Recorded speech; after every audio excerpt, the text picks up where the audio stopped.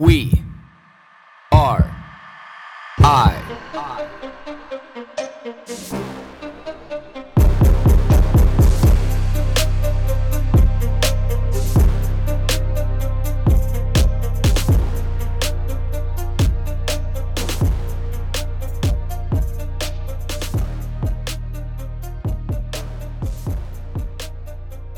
What makes a champion? I think that this is a great question and an age-old question. And as I sit here and contemplate this topic a little bit, as I, think about my thoughts about it, and I let those thoughts marinate in my mind, I almost come to this real abstract conclusion that the more that you question what a champion is, almost makes you more of a champion than somebody who can clearly define that. Because, and I say this because somebody who constantly questions what a champion is and to find an actual definition to a champion means that it's somebody who's searching for more, somebody who's searching to be able to learn, somebody who wants to absorb, somebody who is looking past what they see right in front of them. I believe that this is a great foundation for what a warrior is and what a champion is. Somebody who's willing to be able to excel. And the only way that you can excel is when you have a willingness to learn. So is the mark of a true champion a simple foundation that you're curious? Seeing this digression through thought and this digression through, meaning allows me to be able to understand, what a champion may be really, because like I always think in my mind is not as like a champion. I've always looked at it as more of like a warrior. I don't necessarily care about being a champion because to me, I always associated, and I still do, a champion with somebody who wants to place first. Somebody who wants to be better than other people. Somebody who uses other people as a means to be able to push themselves because they have this hierarchy and this tyrannical ladder to be able to climb, to be able to claim their number one spot. And that has never been me. I love to be able to go out and challenge myself. I love to be able to push my own envelope. I love to be able to push what I think my limits may be.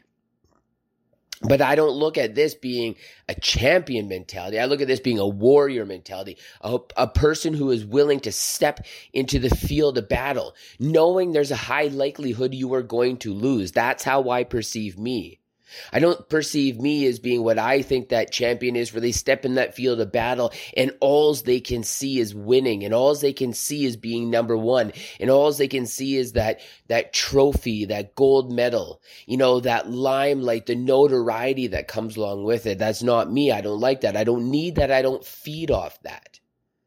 But one of the one things I do love is knowing that I have a sword and a horse and a shield, and I'm willing to be able to trot into the field of battle, and knowing that what I have in my mind and what I have in my heart and my soul is this burning desire to have ruthless endurance.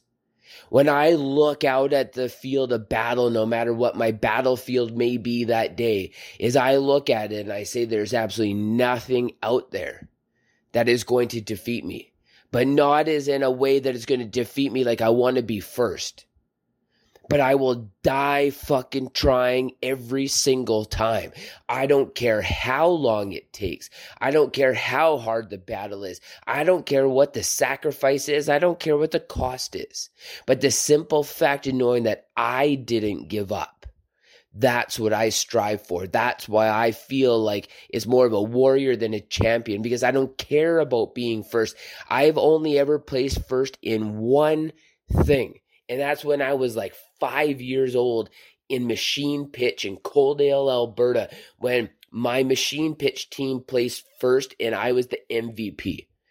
When I caught that ball as a first baseman, I didn't know enough to be able to throw it, and I chased down the guy going to second, and I tagged him out, and I chased the guy down going to third, and I got him before home plate because I was too ignorant to throw the ball to make it easier on myself, and I didn't even know those facts at the time. That is the only time that I've ever placed first, And knowing that I always approach everything is that I just want to be with the upper echelon of warriors, knowing that I'm in that top 10%, knowing that I'm out there with the people who are willing to be able to go so fucking far, but you don't care about finishing first.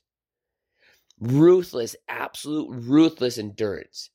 That's always what I say fuels me. That's what allows me to be able to, hike 20, 30, 40, 50 miles into the backcountry, go across 2 mountain ranges simply on a quest to looking for food. It's what allows me to be able to run the West Coast Trail, and that memory just popped up in my feed today. The West Coast Trail, the world's ultimate obstacle course. Something that people do in 3 to 5 days. When we ran it, I wanted to do it in a sub 16 hours, and we did it in 16:59 or 16:49, 49 minutes. And when we crossed that finish line, when we got from one end to the other, no matter what it was, I was with 2 other people that would not let anything stop us, no matter whether you had to crawl or walk. There was one guy who had a fractured ankle, and he finished that shit. The other woman, she fell through one of the bridges and almost fell 20, 30 feet into a raging river, caught herself, pulled herself back up, and fucking continued on. When my hamstrings, my calves cramped up, and I laid on the ground crying until I could muster up enough strength to be able to get up and keep on going. So when I walk across that finish line with those 2 other individuals, it doesn't matter how long it takes. We just had an abstract goal of time, and just so happened. But if I was the type of person where I had to win, a champion mentality in my mind is I'd have to go back and I'd have to beat that time. I don't necessarily care about beating that time, because what happened was we didn't stop, we didn't give up, we crossed that. And for all the people who've given up, that's what keeps me going. When another feed or memory pops into my feed from 10 years ago, we did the first Tough Mudder that ever came to BC. All the guys that I train with were in 40-pound weighted vests for months, and we go and do this, and we crush it. And we all finish within the top 10 of the race, going out in the elite class, going so fast through that race that some of the obstacles weren't even set up, and seeing some of the guys that beat us ran around the obstacles and didn't even do them or try them, because all they could care about was trying to be first. And that's that gross, grotesque champion mentality that's willing to even cheat and lie to be able to be first. And that's why I don't care about being first. And that's why I don't look at as being a champion. I look at as being a fucking warrior. Because when you look at where that alpha wolf is in the pack, it's at the back. It's not at the front. Because when I look at that wolf is exactly the epitome to me of a warrior, not a champion. Because that warrior, he'll stand back and he'll walk and he'll protect.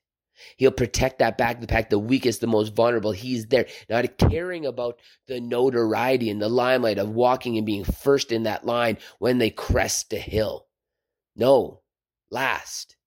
It's where the warrior belongs. The warrior belongs last. So maybe as I digress through this podcast, say maybe that's the true definition of how I feel, is being comfortably last. Because that's where the true warrior is. And there's not too many apex warriors more significant than an alpha wolf. Right? So my question to you today is, go comb through your thoughts and see if you can come up with the definition of who you are and what you are.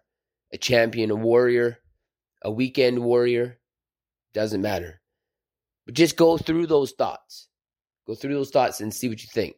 Go through those thoughts and add some clarity to what is going on inside of your heart, your mind, your body, your soul.